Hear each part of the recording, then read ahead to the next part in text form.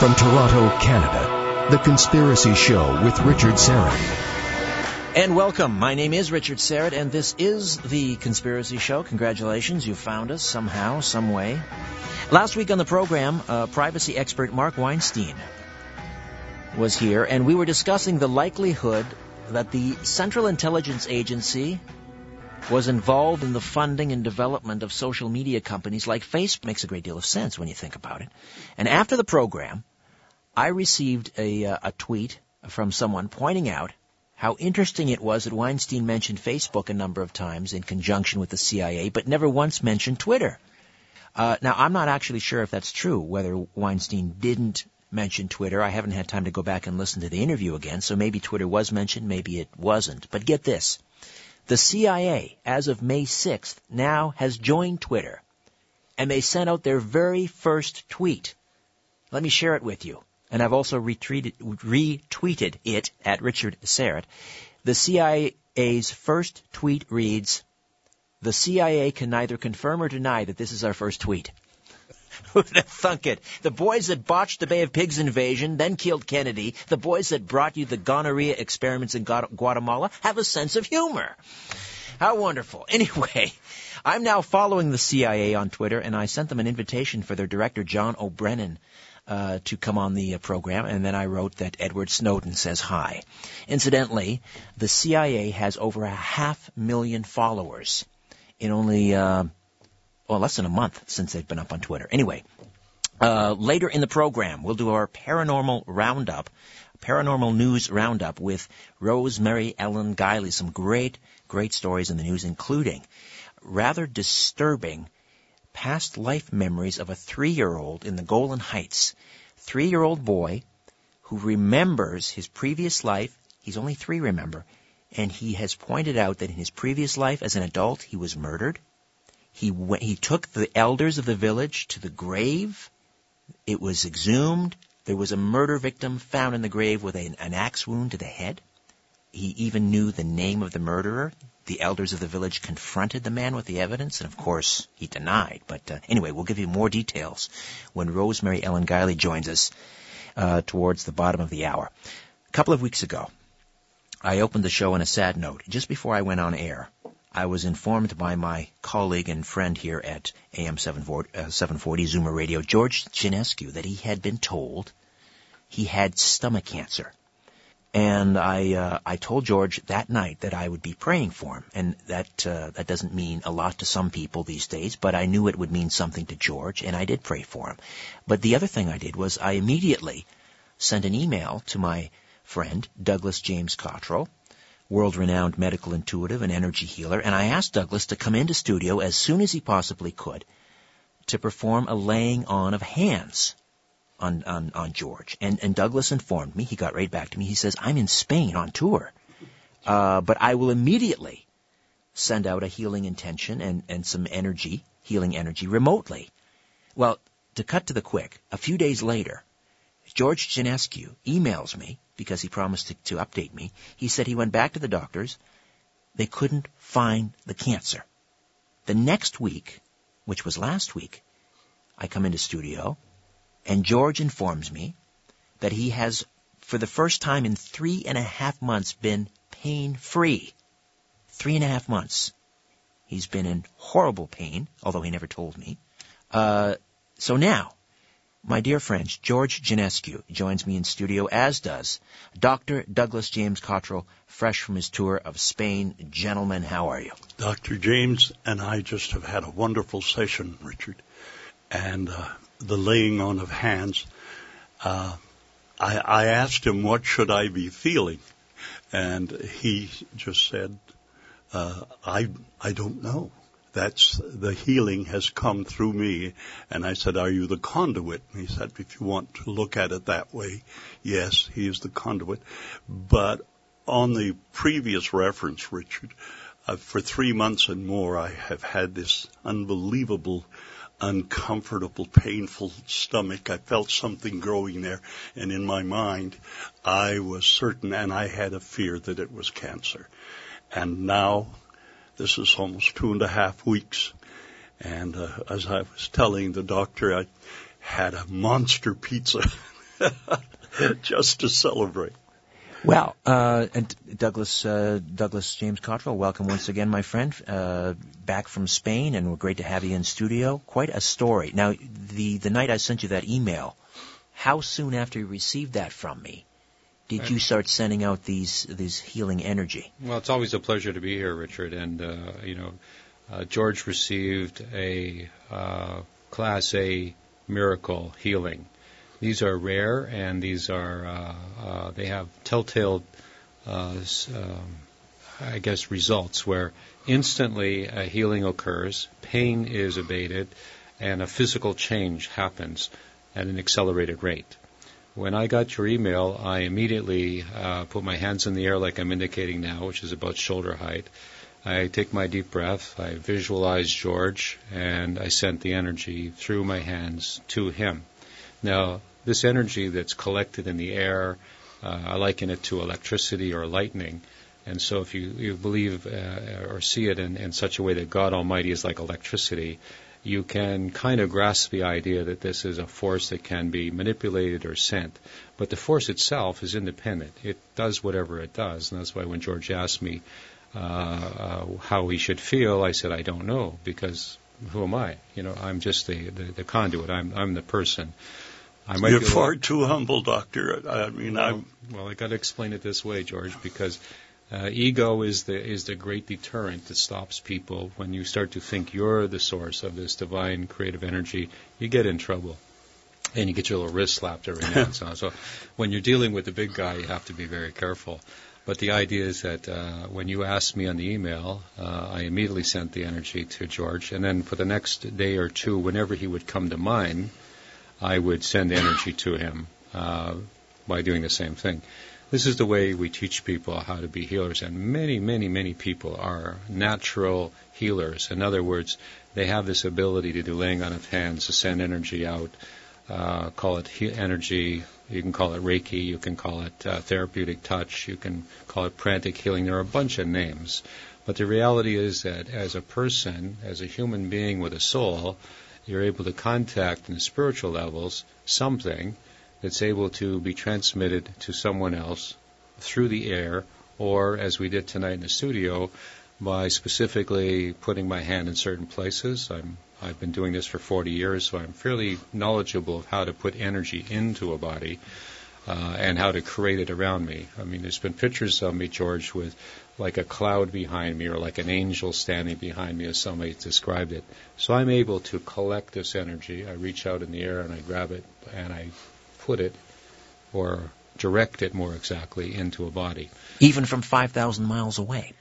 Well, this is the whole secret. God is everywhere, as we're taught in the Bible. I'm a Christian, raised as a Christian, but I'm an interfaith minister. All the great religions have room for spiritual healing or spiritual powers or intuition, whatever you want to call it. But 5,000 miles away, electricity goes around the planet. There's no limits. There's no finite thinking, and this is the hard thing for most people, and why they go off in different religious directions and beliefs. They try to define God in a finite way, and I have a fundamental belief that says that's a mistake. Douglas James Cottrell is with us in studio, and a remote viewer, medical intuitive, energy healer, some would say faith healer. George Jonescu, my good colleague here at AM 740 and the host of Big Band Sunday Night. George, take us back now. A couple of weeks ago when I came in here and you told me that... I had this great fear of cancer, yes. Right. Now, how soon after that, that Sunday night, I immediately... I came into the studio, I sent the email immediately. By Tuesday. I was feeling no pain, and it was joyful. I got out of bed. I literally flipped onto the floor, whereas before I had to sort of rock and then get the momentum to go. But more important, Richard, is that I knew right away that what was bedeviling me, which I feared was cancer, I knew it was gone. Now, that's the first time I've been that positive. And I realized what was happening is a couple of years ago, the doctor healed my lower back. Yes. And I wasn't listening to the program. I was trying to find out a ball score. And my team eventually lost, the Dodgers. But I pulled my car off Highway 11. I signaled, of course, did it safely. And I thought I was having a heart attack, this tremendous rush of pain. No, beg your pardon, heat. Yes. In my lower back. Yeah, let me take viewers or listeners back. This is going back maybe 3-4 years ago. We were at the other studio on Queen Street, and you came hobbling into the studio. I said, George, what's wrong? And you described, was it arthritis or something down your back and down your leg? Was, yeah. And you were in terrible shape. And as it happened that night, Douglas was coming in. You were coming in to do a show with me at 11 o'clock, Douglas. I think I phoned in that night, Richard. I think I was on the phone. I don't know if I came in the studio, but your memory's better than mine. Seems to me you were, but I could be wrong. Anyway, I said to you on the air, I said, my good friend George Jonescu is in great pain tonight, and he's heading home as we speak. Could you send out some healing energy? Now, George always faithfully listens to this program on the drive home. Except this one time. I was looking for a ball score. So he had no idea what was happening on the air. And the next week I came in, I said, George, how you feeling? He goes, it's the strangest thing. And then you told me this story. I thought I was having a heart attack. And then I realized it wasn't because I stepped out of the car with such ease and without pain. And I said, I can't be having a heart attack. And I didn't understand it at all. Next Sunday, you and I had a conversation, and you said, do you realize that you received a healing miracle? I played the clip of you, Douglas, right, on the air, sending out this healing energy for George for the first time, and he practically fell out of his chair. I told you, Doctor, that I had no knowledge, other than the fact that I was the recipient of this great blessing. Well, it's one of my favorite stories, George. We sent out energy from the studio. You weren't aware what was going on. I was describing the energy going through your shoulders, down your spine, yes, to your pelvis. Yes. And we were recounting what was going on at that moment because I was clairvoyantly watching you from above in your car. And I find it as a great story that there you were thinking you were having a heart attack when you're receiving a miracle blessing. It's an amazing story. I love it. Well, but this one, I think, tops that one. Well, listen, we'll take a time out. We'll come back. George, can you hang out a little? I'll be most happy. Just being close to this gentleman makes me feel good. All right. Dr. Douglas James Cottrell is with us, best known as a trance clairvoyant, spiritual healer, teacher, published author, and we'll tell you about his new book, as well as his recent tour of Spain when The Conspiracy Show returns here. Big Brother is listening, and so are you, to The Conspiracy Show with Richard Serrett. Obviously, we have to be careful about tossing around terms like medical miracle. However, in the last 5 years, I'm pretty certain I've witnessed 2 of them, and both of them involve the gentleman seated across from me, George Jonescu, who hosts Big Band Sunday Night and the program that precedes The Conspiracy Show here on AM 740, our flagship station. A couple of weeks ago, George told me that he had stomach cancer. I sent an email to my good friend, remote viewer, trance clairvoyant, medical intuitive, healer, Dr. Douglas James Cottrell, who was in Spain at the time. He promised to immediately send out some healing energy. He did. A couple of days later, George Jonescu informs me, no cancer, and more importantly, perhaps, no pain for the first time in 3.5 months. I want to be very clear. I have not had medical proof that I can point a finger or to show that I now have no cancer. I know in my heart I have no cancer. But the pain is gone. The pain is gone, and the discomfort that came with it is gone. In a couple of weeks, I haven't yet had the results of the blood test spoken to me or the MRI, and I'm anticipating a CAT scan. I also have a meeting with a cardiologist which went awry. They screwed it up, unfortunately, and I waited 6 weeks for it, and I don't know how long I'm going to wait now. The thing is, I am so comfortable with believing the doctor. I have such faith in what he does or has done, and I can only say that I would send any of my dearest friends to him for a healing because it happens. Well, that's the whole secret, George. My motto is faith is built upon belief and belief is built upon evidence. You have to have evidence of the spiritual world, or you then have theories, and you can't really believe. Although you might claim you do, you hope that your beliefs are right.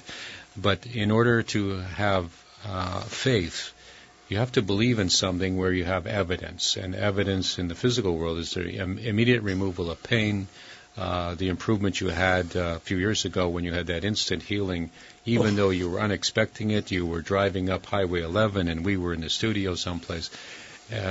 We have a center in Hamilton. It's called the Many Mansion Spiritual Center, and the Baroness and her family have donated the funds to purchase this building. We're just a fledgling place. We're, of course, experiencing all kinds of growing pains and trying to get it established. And I'm at the same time being called around the world in different places like Argentina and Poland and Norway and Spain and things like that. As I travel more of the world, it's showing people that God is everywhere. And we try to get people to come to Hamilton to our Many Mansion Spiritual Services, and people can look at mmsci.org, by the way, if they want to see the calendar. We're just growing there, but we want to teach people. Would you say that again, please? It's a Many Mansion Spiritual Center, and it's an incorporated nonprofit company, and it's also a registered charity. So the website's mmsci.org. So we're just starting out, and we're open to people from all faiths who want to come there and experience spiritual healing, learn how to do it.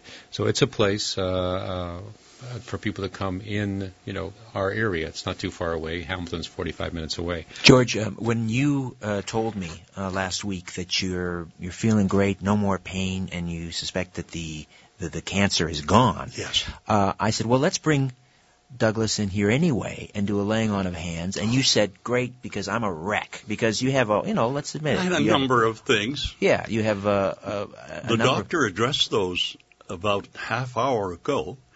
My heart, I've had a multiple bypass 12 years ago, so, there's no warranty that I'm going to continue.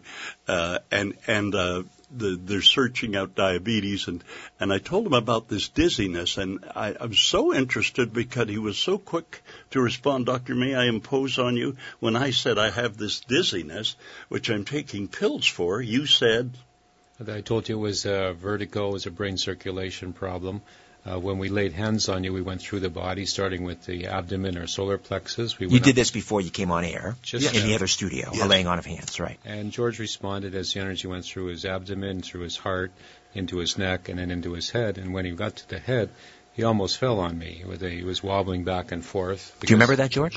I remember being very wobbly, that's for sure. But I don't remember. Well, you were so. Well, you're so calm about this, Doctor. This blows me away. I expected a little more histrionics, but none of that. Well, we do it every day, George, and I'm like a Catholic priest. I'm on call all the time. Obviously, in Spain, I don't get any rest. Richard's emailing me up with special requests. There you go, Richard. For people of interest. But the idea is that when you were doing it, you reported tingling in your fingers, yes, and you were wobbling. And if somebody were to subscribe to our newsletter, we have pictures of my recent healing event in Barcelona where people actually pass out and they faint on the floor. We have people who catch them should that happen, and it happens regularly. And they go to a altered state of consciousness, let's call it, and the healing occurs. They get out, they're pain-free. We have 4 testimonials in this last trip of genuine miracles. Again, accelerated, complete removal of pain or suffering. So this is something I'm teaching people, and something I've done all my life. My teacher was Reverend Alec Holmes, who's passed away. And it's. I know an Alec Holmes who was in Sault Ste. Marie. Well, this man was from Cairo, Michigan, actually. Well, that would be Alec. Well, maybe then that's the same one. But obviously you've received something just half an hour ago. You could feel the energy going through your body. This is not faith healing, which is, holy moly, you're going to be better sometime. This is immediate, and you can feel the energy going in, or the healing forces. And this comes from the divine. I always give credit. I always ask for the name of the Holy Family, or Jesus, or Mary. It's a Christian background I have. but it also allows the divine, other divine beings, to, interdimensional beings called angels and things like that, to participate. And something has happened to you, George. You responded like most other people. You could feel the energy going through the body, but you were wobbling. You were in that alpha state of mind. So my response tells you that I received the blessing or the healing. And I can feel the energy leaving my hands. Usually the recipients of the energy feel heat on their head. If I put my hands on their head, they'll feel some sensation. Energy crisis? What energy crisis? Exactly. Exactly, now, Richard. I'll be very interested to hear, George, when you go in for your next checkup concerning your heart valve. Yes. And the diabetes. Valves. All right. What they have to say, if you wouldn't mind sharing that with me. My GP, he's marvelous. In fact, I want to say for GPs everywhere, they're overworked and underappreciated. He has done wonders from saving me from my heart 12 years ago, getting me into a cardiologist and to where Dr. Daniel Bonneau at St. Michael's cut me open and did a quadruple bypass. So I'm all for GPs, and I trust my own GP explicitly. But that trust is very different than what I feel for the doctor or from the doctor, because from this doctor, Dr. Cottrell. Yeah. From his humility, I take tremendous strength. I've never met anyone that has the ability to do such great things and has no ego about it. Did you tell your physicians what happened? No. No. You're not going to share that with them. The one I'm going to, when I run into the office in my tennis shorts. But I'm waiting, once I have the meeting with my cardiologist, then I'll be able to brag. Douglas, I want to ask you quickly about, you have a new book out, the Complete New Age Medical Guide. Tell us about that. Well, it's a book that's 30 years in the making. My son, Douglas, who has a master's in English literature, has been putting together the information that we've been obtaining through this DTM meditation method that we use. It's like Edgar Casey's information. And by the way, I'll be in New York City starting this Friday, June the 13th to the 24th. And this is for the first time anybody like me has been invited to the Edgar Casey Center in New York City. So it's a big, big thing in my career to go there, and a big honor, because Edgar Casey was the meditative clairvoyant who was able to give medical information. And Ross Peterson was my mentor and teacher. And there's another man, Paul Solomon, who was doing the same thing that I did not meet. And I'm going there to talk about a variety of things and about my book. And this particular book, we're pre-selling it. We're giving a discount, huge discount on it now. It'll be out by the end of the summer. And it's going to have everything you need to know from this source of information, which is credible. It's information that has been obtained from the divine. It's put together in a practical way. And it's right now pre-selling very well. So if people are interested, they can go to my website, douglasjamescottrell.com, and have a look at it. It's right on the front page, and make up their own mind. But this is a book that gives information on all the diseases, information that is basically, I can say, obtained from very few sources, and it addresses some of the major concerns people have in their health. It addresses things physically, mentally, emotionally, and spiritually. It's a fantastic book, if I don't say so myself, but I'm not bragging. It is really a good book. People should have it. The Complete New Age Medical Guide, and the website again, Douglas James Cottrell. Let me spell the last name, Cottrell. Douglas James Cottrell, all one word, .com. And again, the book is The Complete New Age Health Guide. I think I said medical guide. It's The Complete New Age Health Guide. Well, George, how you feeling? I'm feeling fine. I got to get on the road and get home and have a couple of biscuits and my cup of tea. All right. Well, I will send you on your way. And well, listen, thanks for hanging in after your Richard, your thank shift. you. Your efforts got me in touch with this miracle worker. He hates me for saying that. He doesn't hate. I'm sorry. I'm sure he doesn't like me saying that. No, it's okay, George. You can say anything you like. People have called me many things, and it's much better to be called something like that than some of the other things people say about me. So there is so much disbelief. Is that Well, there are people out there in the world, and Richard and I we've been doing radio for decades. There is a certain dark side, as there always is, and I'm a light worker compared to a dark worker, and the spiritual world is so foreign to people. We should be trained in church and school and different places about the spiritual world, and this is what I do for a living. When I discovered that the spiritual world really existed, I was so excited. And then I kept meeting very talented people. But there's a dark side. There are people who aren't really telling the truth. They're taking advantage of people. And so I always say be very, very skeptical of who you're dealing with. Have people been in this area of work for a long time? What did they do before? I used to work for the Toronto Daily Star newspaper. I resigned when I was 28 years of age. 27, actually. By the time I was 28, I was on my own. And I devoted my life to this kind of work. I was in my 20s, think about that.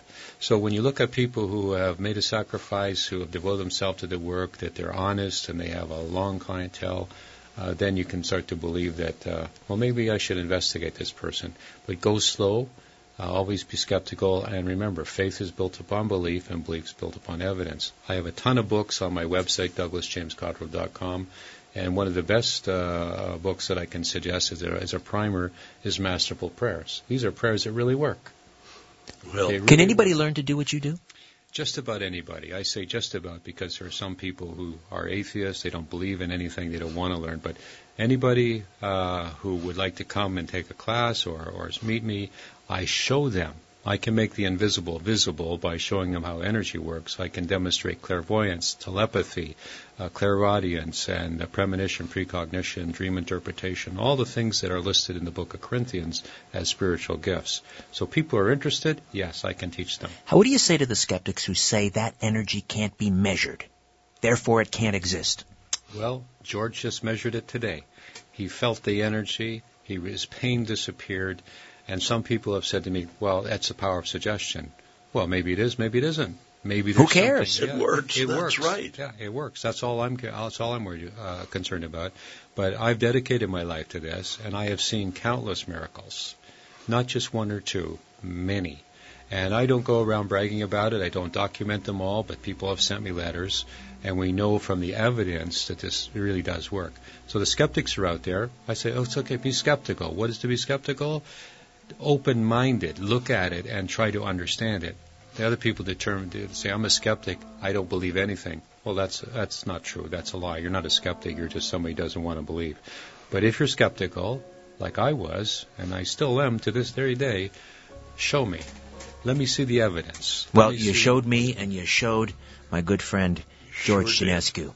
Thank you so much, Douglas. Thank you. Well, my pleasure. It's always a pleasure to be on your show, Richard. You know, you're crusading for truth all the time, and George has somehow received a blessing from the divine, and this is my payment. This is what I don't ask for payment. This is all done for free. You know, spiritual healing is done for free, and this is what I like to see, that somebody has a blessing. Makes my life. The Complete New Age Health Guide, and it's douglasjamescottrell.com. Thank you again, my friend. George, on your bike. The Conspiracy Show. Hey, Rosemary Ellen Guiley and our Paranormal News Roundup, when the Conspiracy Show continues. My name is Richard Serrett. Don't go away. Where there's smoke, there's the Conspiracy Show with Richard Serrett. Welcome back. A couple of weeks ago, I instituted a new segment on the program.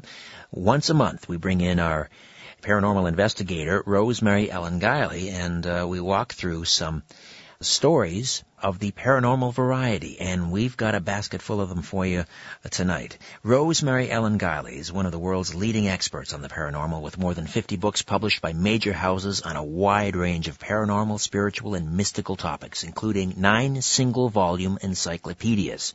Her work is translated into 15 languages.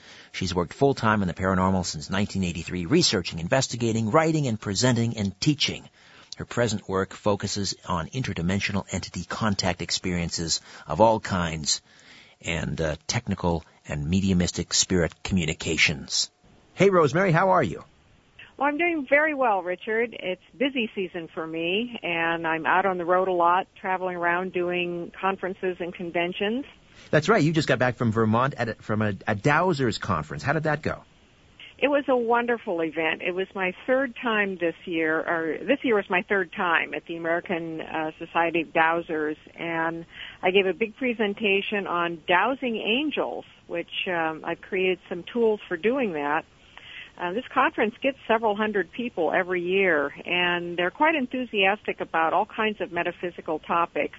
And then when you set it in a place like Vermont, and this is very close to the Canadian border, it's up in Lyndonville, the scenery is just spectacular. So everything combined is just a wonderful weekend. Oh, it sounds like a great event. I'll have to get down there one of these days. Listen, what a bounty of amazing stories on the paranormal front. I wanted to get your take on these investigators in Russia that are rather baffled by unexplained and gruesome deaths of Russian college students. Now, this happened decades ago, but they've come up with a new suspect, a rather interesting and unlikely suspect. It's a pretty thin case for the Yeti, which is what they've come up with. And I watched the documentary on it and remained unconvinced. And I'm always willing to give a very liberal benefit of the doubt to a lot of paranormal theories, but this one was just way too much of a stretch. These students who went out camping, who were then all discovered gruesomely killed, it happened in 1959. There was a long stretch of time before the bodies were found. All sorts of things could have happened to them. And to blame it on Sasquatch, I just thought that's way too much. We don't have any evidence, really, that Sasquatch goes around on rampages killing people. And the researchers who hold to the interdimensional theory on Bigfoot, and as I do myself, have always stated that they believe that these creatures are very benevolent and not hostile. So I'm just very, very skeptical about this angle. Why did it take them so long to come up with a suspect like the Yeti? This happened, as you say, back in the sort of the height of the Cold War in the late 50s. If I had to speculate on a reason, it looked like somebody was casting around for a story to hang a theory on. And the evidence that was produced for this in the documentary I found unconvincing. I didn't like the documentary much itself. It reminded me of the Blair Witch Project with, a lot of recreated footage that was supposed to look genuine and screams and whatnot thrown in. It was just a little over the top. So it just looked to me like a put-together story. What are the other? Is anyone offering any alternative? A theory as to what happened to these college students? I mean, again, going back to the Cold War, there could have been some skullduggery there. Well, one of them that was put forward was that the natives who live in the area, who are very hostile to people invading their turf, that they were killed by the indigent people there, and that's quite plausible. Other theories that have been put forward was that they were killed because there was some sort of secret research going on for weaponry, unusual weaponry, and they might have even been killed by that weaponry. We don't really know enough on that angle. So it is a very mysterious case where these students were unfortunately killed, and there are some very strange circumstances around it. We'll probably never know the truth. But definitely, as far as you're concerned, not the Yeti responsible for the deaths. Not a paranormal explanation. All right. Well, listen, we'll take a time out. When we come back, I want to talk to you about this mythological creature from Japan. I mean, British kids, of course, grow up with the legend of Loch Ness. In Japan, they have their own version. It's a water demon. Apparently, someone's found some remains of what might be this mythological kappa, which are about to go on display in Japan. And we'll also talk about an angel who saved British troops during World War I, a 3-year-old who remembers some rather disturbing details about his past life, and something right up your alley, Rosemary, and that is the mysterious fairy circles.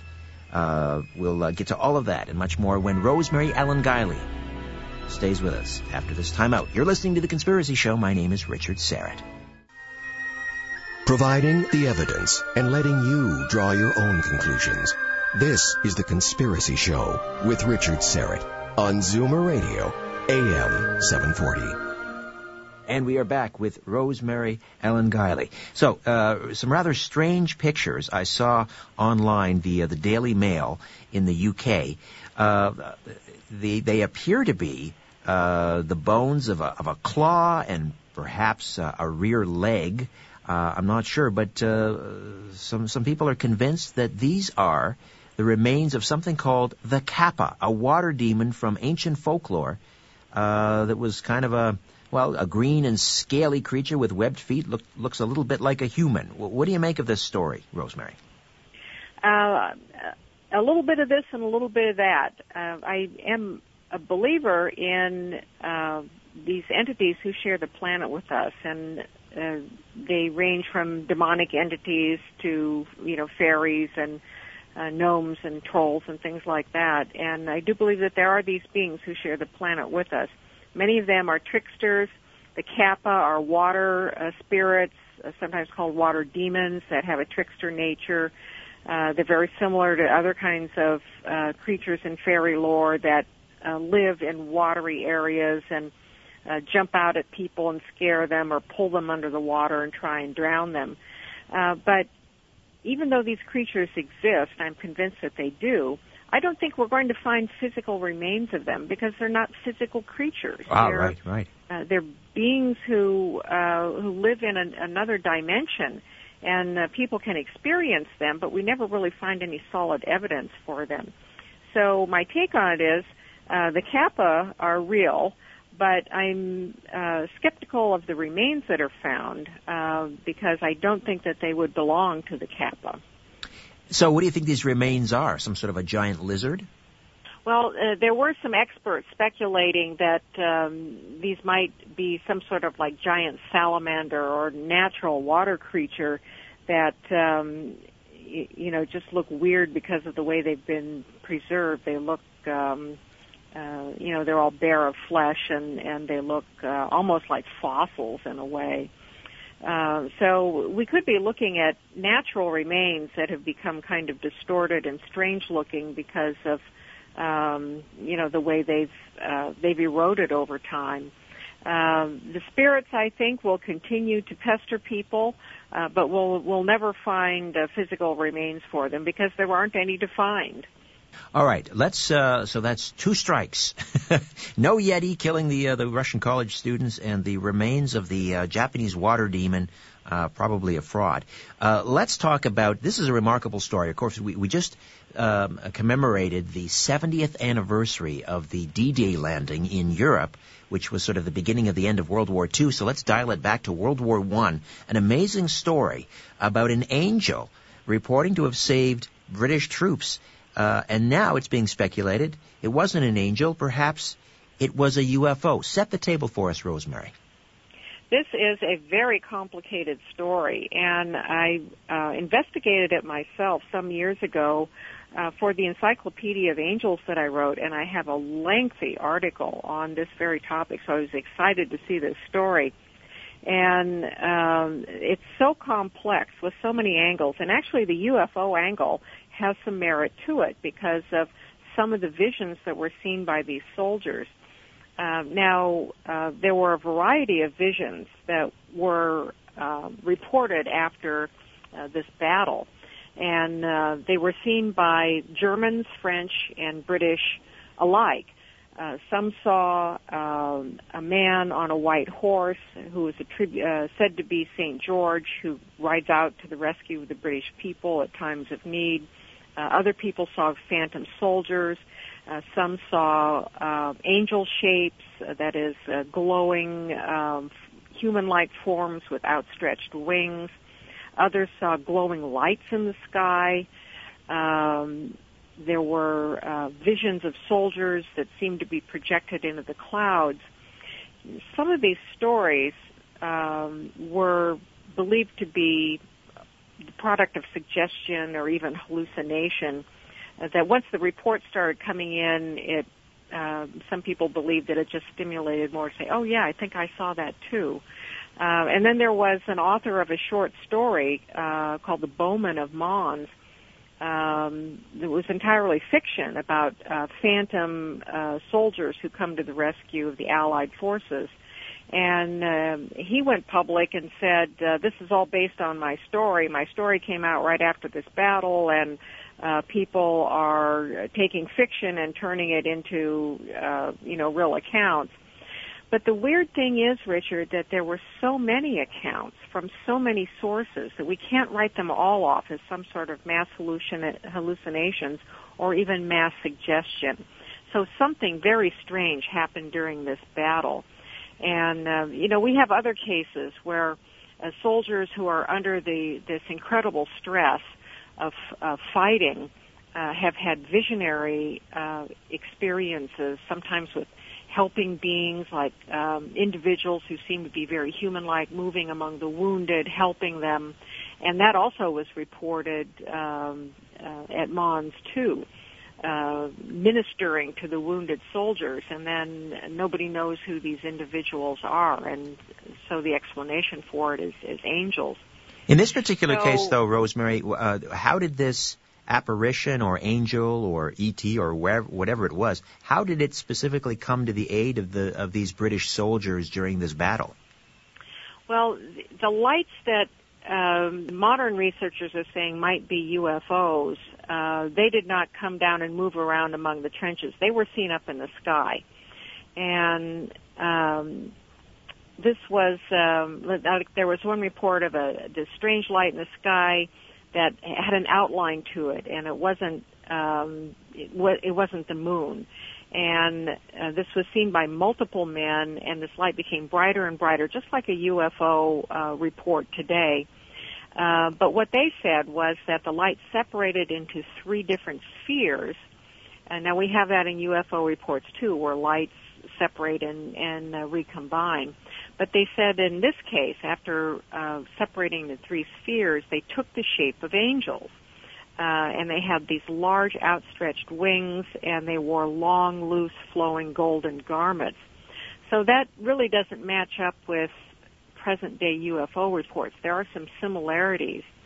So the question is, were people interpreting these? There wasn't talk of UFOs, of course, back in World War I, so were people looking at lights that we would call UFOs now, but back then the interpretation would be angels. Sure. Yeah, this is like 30 years before light. Kenneth Arnold, so they wouldn't. Exactly. And, the argument has similarly been made for some of the descriptions of bright lights and the pillar of cloud, the pillar of fire, and biblical accounts, for example, that people were really dealing with alien craft. But one question is, why would alien beings come and intervene in a battle anyway? We don't really have a pattern of reported activity for that sort of intervention. We do for angels. Sure. Where angelic beings come and intervene or at least minister in battles. But it's not characteristic of ETs and UFO accounts. So, no, I definitely would cast my vote for the angels on this one. I want to get your take on this story. This is it's fascinating. It's somewhat disturbing, all rolled into one, and that is this 3-year-old boy in the Golan Heights region near the border of Syria and Israel. 3 years old, and he said he was in a previous life. He has memories of being murdered with an axe, and he actually showed village elders where the murderer buried his body. Amazing story, Rosemary. It is an absolutely astounding story, and it is this kind of story is well documented in reincarnation literature, especially in other cultures. This boy comes from the Druze culture, and they have very strong reincarnation beliefs and even traditions for trying to help a child find their past life roots. If a child begins talking about a past life, it's very encouraged.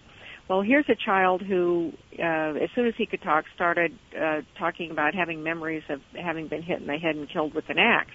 And he takes people to the grave. He even identifies the killer by name. And the man denies it until all the evidence is uncovered, and then he did admit to the crime. Now, this other person was a full-grown man when he was killed, and evidently reincarnated right away.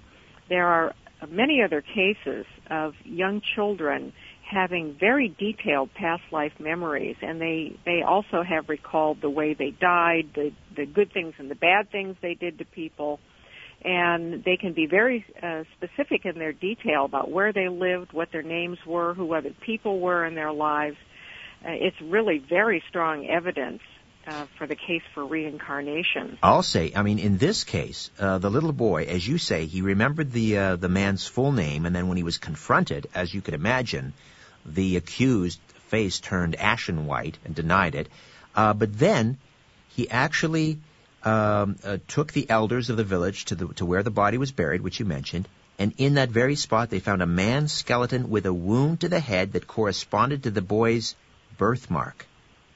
That's amazing. The wound in the head corresponded to the boy's birthmark. And they also found the axe, the murder weapon.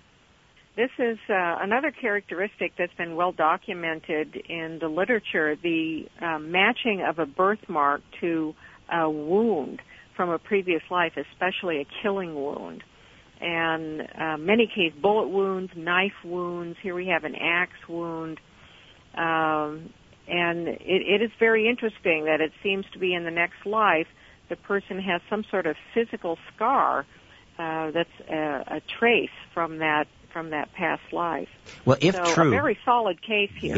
Yes. I mean, if true, this to me would be right up there. I would think this would even surpass the case of that little boy in Seattle who was in a previous life believed he was a U.S. fighter pilot during the Second World War, named the aircraft carrier, named the sort of the arena where the battle took place in the South Pacific, and the pilot's name.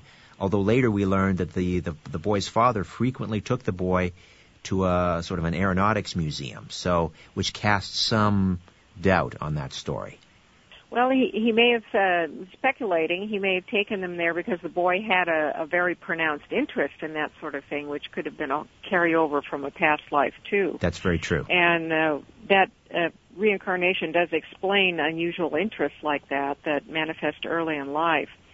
But this is a very solid case, and it's very hard to refute reincarnation when you have evidence like this. I'll say. It's a fascinating story, and I appreciate your perspective on it. Rosemary Ellen Guiley, always good to speak with you. We'll talk again next month. Thank you, Richard. Good night. VisionaryLiving.com is Rosemary's website. All right, and that is it. My thanks to Tim Spreen for technical production. Thanks to Dr. Douglas James Cottrell, and, of course, our very dear friend George Jonescu for sharing his remarkable story. And I will be back next week with the remarkable story of Anita Dittman, trapped in Hitler's hell. Hope you'll be along for that. In the meantime, don't be afraid. There's nothing concealed that won't be revealed, and nothing hidden that won't be made known. What you hear in the dark, speak in the light. What I say in a whisper, proclaim from the housetops. Move over, Aphrodite. I'm coming home.